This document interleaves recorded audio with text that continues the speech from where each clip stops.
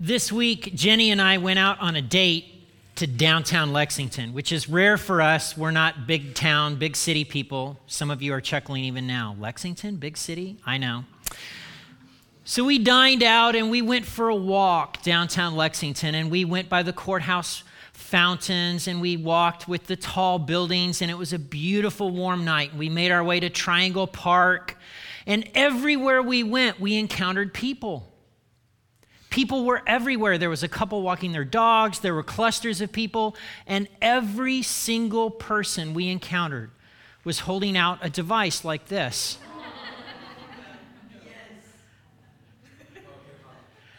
You know what they were doing, right? Pokemon Go.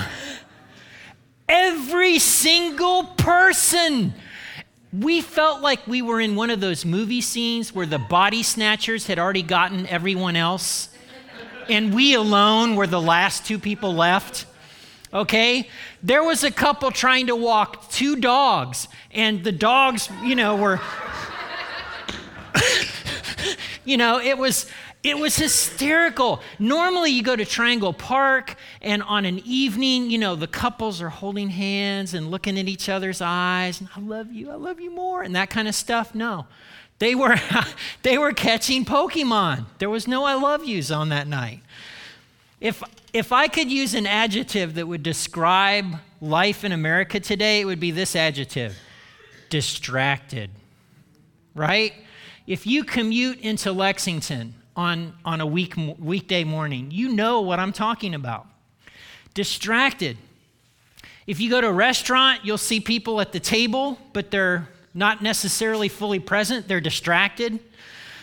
Teenagers, I love you, but it's hysterical to see two of you sitting next to each other, texting each other, and you're right next to each other, and I'm like, you could just talk to them, right? What? Right? Okay? We are distracted. And it's not just screens. It's not just technology. If you've got kids today, it's easy to get more distracted than you used to be. So if you were on a sports team 20 years ago, you'd have home games, away games, regionals, and playoffs. Today, you've got the preseason games, the postseason games, you have exhibition games, you have all this other stuff, you have extra practices, and then you're traveling. It adds up. Band, 20 years ago, right? Band was easy breezy. Maybe a week of band camp, one competition, you go on to state, you're done. Today, right, it's 3 weeks of band camp. Practice every night. Marching competitions 6 or 7 weeks in a row. Kaboom. It's, if you're a parent on duty, that's a lot to get, it's easy to get distracted. If you don't have kids, but you're on Facebook, you've got the burden of all these people that you're keeping up with that if it were 20 years ago, all they'd get from you, let's be honest, is a Christmas card with a picture. Only now you're keeping up with all the twists and turns that go on it. It's easy to notice the clerk at the store who's on their phone and doesn't notice the fact that you're at the counter. It's easy to notice the guy who pulls up next to you at the traffic light who's on his device. This year on I-75, I'm not making this up, a guy passed me. He had to be going like 85, 88 miles an hour. He was shaving at 88 miles an hour. I was like, woo, help me, okay? It's not just these people. It's not. I feel distracted. There's so many things coming at me all the time. I feel it. I feel distracted. It's not just them. It's you, it's me, it's us. It's life in 2016. Here's the thing. When we're distracted, we can miss the great thing that's right in front of us.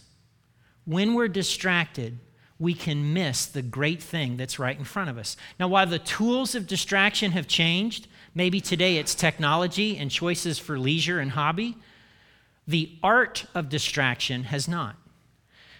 Which is why I want you to turn it, if you brought a paper Bible, we're going to be in Nehemiah chapter 6 today. Nehemiah chapter 6. Nehemiah, by way of reminder, was a Persian government official who happened to be a Jew. living at a time when the Jews and the Israelites had been defeated militarily, and the Jews and the Israelites had been deported in mass numbers all throughout the Middle East and all throughout Central Asia. There's Pokemon Go. And I want to summarize where we've been, okay? So this is where we were in June, right? We see in chapter 1 of Nehemiah hears about what is going on at Jerusalem. And he hasn't been there. He's a Persian government official working in the Persian capital. But there's something about the way his brother tells him what things are like. It grabs his heart, grabs his attention, and he can't shake it. He becomes burdened. I want to solve this problem. Somebody's got to do something about this. I don't know if you've ever heard yourself say that. That speaks to a burden. And he allowed himself to be burdened in chapter 1. In chapter 2, we see that Nehemiah waited. He didn't just jump right in and try and tackle the problem. He waited. And while he was waiting, he did active waiting. He prayed. And then he prayed some more. And he prayed. And he fasted. And he allowed that burden to kind of grow inside of him and get more ferocious. But he also researched. He asked the question, well, if the walls are torn down and the gates are totally dismantled and burned, what would it take to repair them? What kind of resources would need to be brought to this situation? Do I have at my fingertips, or do I know people who have access to those resources? Where are they? What are they?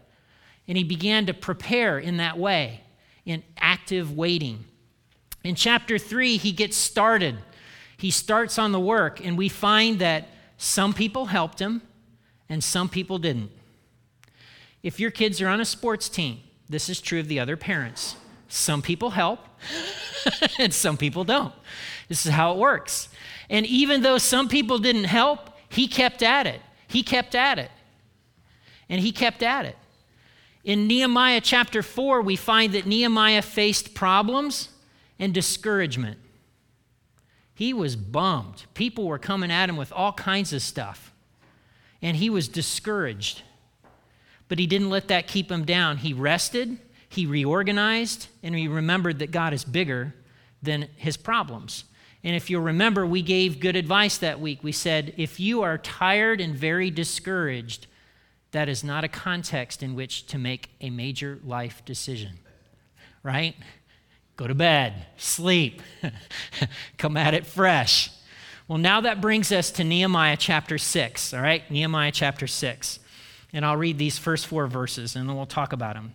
Sanballat, Tobiah, Geshem the Arab, and the rest of our enemies found out that I had finished rebuilding the wall and that no gaps had remained. So the wall has been restored to its proper height. He's almost done. So Sanballat and Geshem sent a message asking me to meet them at one of the villages in the plain of Ono. If you ever wondered if Ono is in the Bible, there it is right there. But I realized they were plotting to harm me, so I replied by sending this message to them. I am engaged in a great work, so I can't come. Why should I stop working to come and meet with you? 4 times they sent the same message, and each time I gave them the same reply. Sanballat opposed Nehemiah when he first showed up. And in this message, Sanballat is basically saying, hey, look, I know we got off to a rocky start in the beginning. Let's bury the hatchet. Come on. Meet me halfway in Ono. We'll work this out. Here's an olive branch. It looks like an opportunity, doesn't it? In a sense, Nehemiah's enemies are saying, you win, uncle. But Nehemiah senses something. Now, Ono is on the coast, and to leave the work in Jerusalem, he would have been leaving that for something akin to a resort-like experience, right? But Nehemiah senses something's off. Now, some commentators say that Sanballat is trying to lure Nehemiah out of Jerusalem away from his armed escort so they can ambush him and kill him. Here's what I want you to know. You and I have an unseen enemy, just like Nehemiah had enemies that had real names. And our unseen enemy is trying to distract us from what is great. I'm just telling you. In the past 6 months, I was asked to join 2 different boards that I had to say, no, I can't. I've turned down 3 or 4 speaking opportunities just in the last 3 or 4 months. I know what my priorities are, and those opportunities, as good as they were, I mean, trust me, I was like, wow, you want me on that board? Wow, you want me to speak at that event? You know, it was great for my ego. It just didn't fit the priorities. It was hard to say no. And yet, priorities can help you filter the good from the best. Priorities shaped Nehemiah's response. He knew what he was there to do. I am here to make sure that the walls of Jerusalem are built, done, finished, the gates are constructed and hung so that the city has defenses. That's what I'm here for. I am doing a great work. Listen, let me bring this to where you and I live. If you're a student, you have a great work. It's not student life, it's being a student. I know a lot of students, they go off to college and they major in college life. College life is what keeps you downtown Lexington until 2 or 3 in the morning. It has no bearing on whether or not you graduate. It has no bearing on what all those student loans are for, right? If you are a parent or you're married, you know this. That relationship with your spouse, that relationship with your kids over a 10-year period is more important than what you're doing for a paycheck. You know this, right? And I understand there are seasons in our lives, right? You're finishing a degree. There's a big project that's due at work. There are seasons that are give and take. But over the long haul, over the long cycle of 10 years, 20 years, you know what's really important. If you're a nurse, if you're a teacher, come on. You don't have just a job. You have a vocation. If you're teaching, you're doing the nurturing of souls. You are doing a great work. I want to talk to you if you're a grandparent. Let me tell you, if you're a grandparent, your grandkids need you. The kids today need their grandparents. They need their grandparents. They need you to be a voice that tells them who they are and that God has something special for them. When I was junior high into high school, my frail, arthritic grandmother, who was like 80 pounds soaking wet, would tell me all the time, Mark, because that's my real name, Mark, God's got something special for you. I just know it.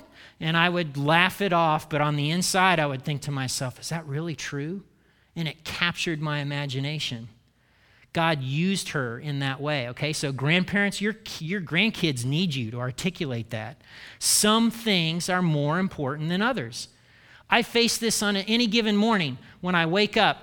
I don't know how many times I've been through the Bible now. It's like 20-some times, okay? I read the Bible because my default factory setting is a Debbie Downer. So my default factory setting when I encounter a situation is, oh no, we're all going to die. Oh! Okay? And I need faith. I need faith that says to me, God is at work in this. God was at work in this before I even showed up. I can trust God. Reading the Bible helps me in that way. And yet there are mornings I'll get up and I'll go straight to my computer and I'll open my email and I'm distracted. What? I know. Okay, this is how this stuff plays out. 4 times Sanballat asks, and 4 times Nehemiah declines. I am doing a great work, and I cannot come down. Would you turn to your neighbor and say this to them? I am doing a great work, and I cannot come down. You are. If you're married, you're doing a great work and you cannot come down. If you're a parent, you are doing a great work and you cannot come down. Some of you have some burdens that are put in there by the Holy Spirit. You are doing a great work and you cannot come down. Well, pick it up, verse 5. The 5th time, Sanballat's servant came with an open letter in his hand. And this is what the letter said. There is a rumor among the surrounding nations, and Geshem tells me it's true, that you and the Jews are planning to rebel, and that's why you're building the wall. According to his reports, you plan to be their king. He also reports that you've appointed prophets in Jerusalem to proclaim about you. Look, there's a king in Judah. You can be sure this report will get back to the king. So I suggest you come and talk it over with me. You can just feel the sliminess oozing out of this letter. It's an open letter, which means normally you send a letter like that, it's got a wax seal. The messenger only delivers the letter. This is an open letter. It's different. If you've ever been in the military and the commanding officer sends something and it's on a piece of paper, if it's not sealed, you read it because you want to know what's going on, what's the scuttlebutt. And back then it was no different. And so the unsealed letter was sent with the intent that this would get out and create a rumor problem for Nehemiah. And it's all based on lies. God's priorities, and even the priorities that you prayerfully determine, are not always going to be well received, gang. I have a friend whose kid is amazing in soccer, and for them, they've committed that Sunday mornings are a God thing, and they all serve in church. And in fact, both the son and the daughter serve in the children's ministry of the church they attend. But his son is phenomenal at soccer. Well, they've made this decision. For them, Sunday mornings are a priority. Well, the coach has come to him, hey, Rick, come on. Your son makes this team. We need you for this game. Other parents have come to him. Rick, come on. You don't understand. When your boy's out there, I mean, that's a game changer for us. He feels the tension. He does. But his priorities have helped him filter out that opportunity, okay? Your priorities, God's priorities, aren't always going to be met with applause, and they won't always be well received. Often people who come to faith, who become what we called in the olden days new believers, right, would feel this tension with their old friends. Their old friends would be like, come, why don't you hang out with us anymore? And the new believer's like, well, because I'm really weak and I don't want to have my blood level get to 0.20 again, and I'm trying really hard to walk this new walk and I don't know how to have it figured all out. And so what do the friends say to him? Oh, you think you're better than us. A lie. It's a threat to get him to come back, right? Okay? Well, how does Nehemiah respond? I replied, verse 8, there is no truth in any part of your story. You're making up the whole thing. They were just trying to intimidate us, imagining that they could discourage us and stop us from the work. So I continued the work with even greater determination. In the original language, it says this, but I prayed, strengthen our hands. So Nehemiah denies it. He basically says a quick prayer, and he gets back to work. That's not bad.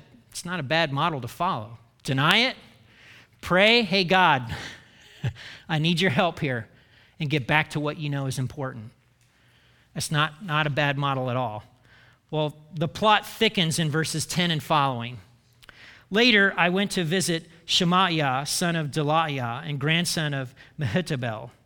Those are some names. Come on, you got to love them, right? Who was confined to his home. He said, let us meet together inside the temple of God and bolt the doors shut. Your enemies are coming to kill you tonight. But I replied, should someone in my position run from danger?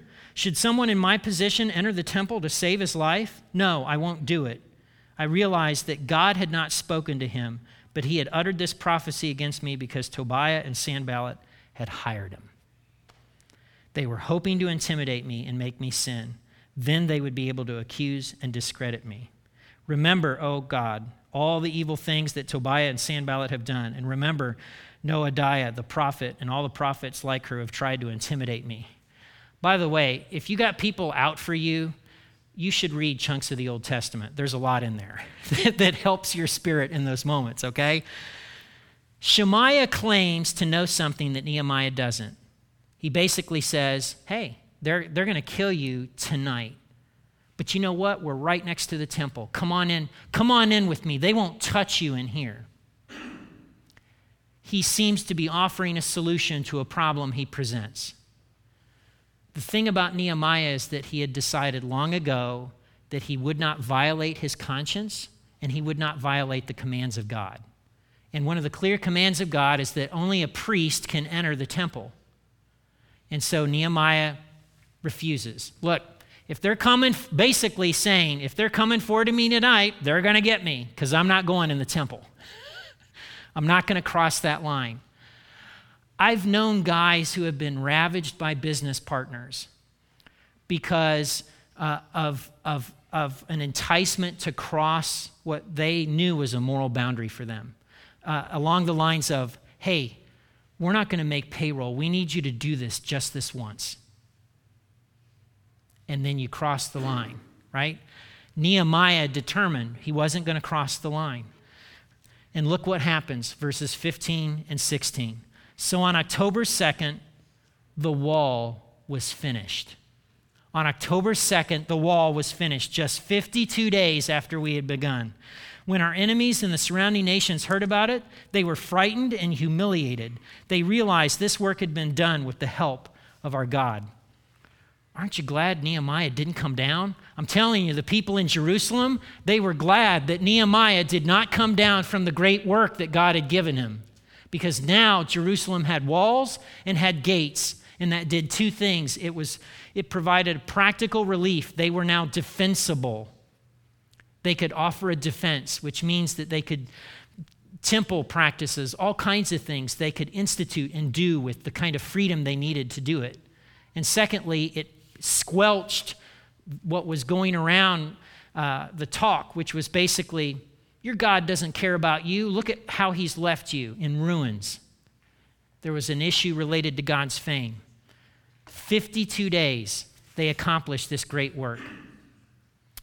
Let me ask you a question about where you are. How are you doing with what's truly important? How are you doing with what's truly important right now? Are you distracted? You know, there's a saying, God loves you and everyone has a plan for your life.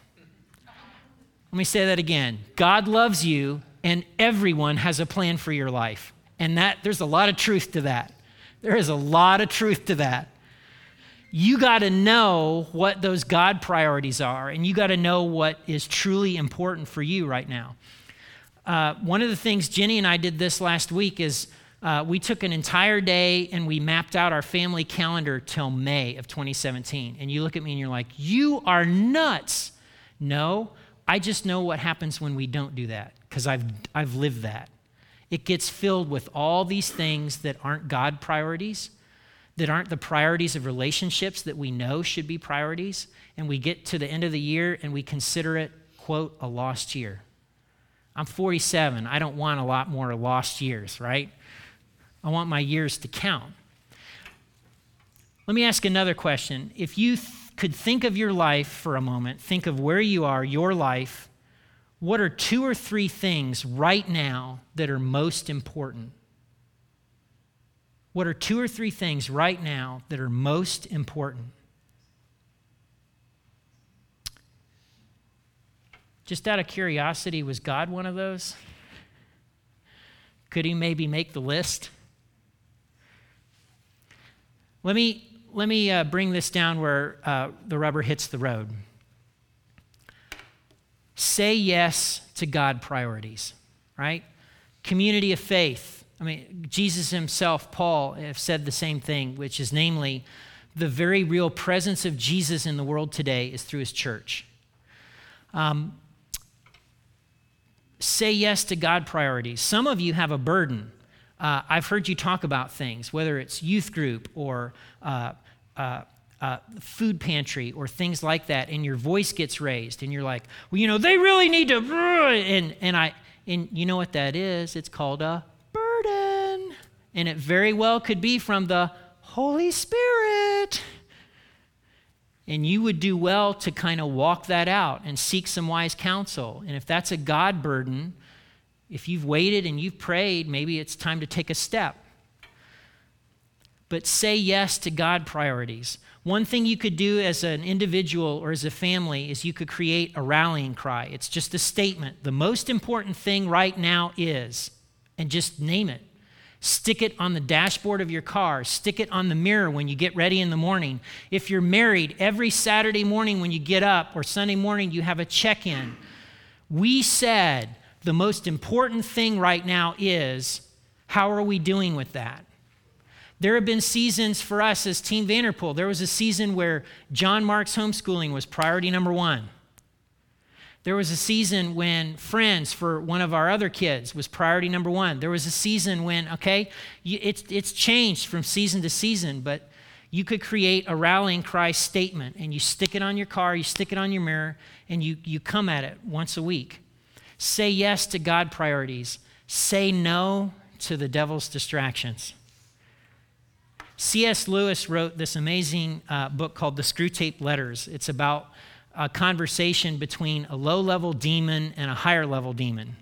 And they're talking about how they're going to stumble Christians and what their strategy is. And one of the things that comes up in this fictional work is basically the older mentor demon telling the younger demon about this person of faith. Look, just give them keep them busy. Give them a lot of good stuff to do. They'll be scurrying around like nothing, and before you know it, they'll miss what's great. You wanna tank God's kingdom stuff? Just keep them busy, buddy. And it's an amazing thing. Priorities, God's priorities, when you have priorities, they become a filter for the good. And all of a sudden, even though it seems good, even though it looks good, you have a filter by which you can say, no, that's not for me. This passage has a lot of personal import for me because this is the text that I used on the last sermon I gave at the mothership as we were getting ready to launch out Generations. And for me, this text represented a culmination. I was a consummate executive pastor. I did my job well. I'm a weedie. At that time, I was a big people pleaser, and I wanted everybody to like me. So any task that was given to me, I would do it. I would knock it out of the park so that they could say, man, we are so glad to have Max Vanderpool. But what it meant was I would put in a 50-hour work week, and then I would be gone 6 nights a week, and most of the time on the weekends. And the culmination came, and you can verify this with my son who's here today. The culmination for me came one day when I was going out for a meeting, and John, who was 4 at the time, says, Daddy, don't go to a meeting. And I was like, well, I really have to go. And then his best friend at the time, Caleb, was like, yeah, Uncle Max, don't go, please don't go. And I'm like, no, I have to. And then came the sword from my eldest child. Daddy, you're always going to meetings. And I walked out of that door mortally wounded. I was like, oh, this is the life I'm living? No, I can't do this. This isn't what was really important. I don't know if you've noticed this, but Generations as a church, have you noticed we don't have a ton of programming? That's by design. That's with an intentionality, because I know some things are more important than others, okay?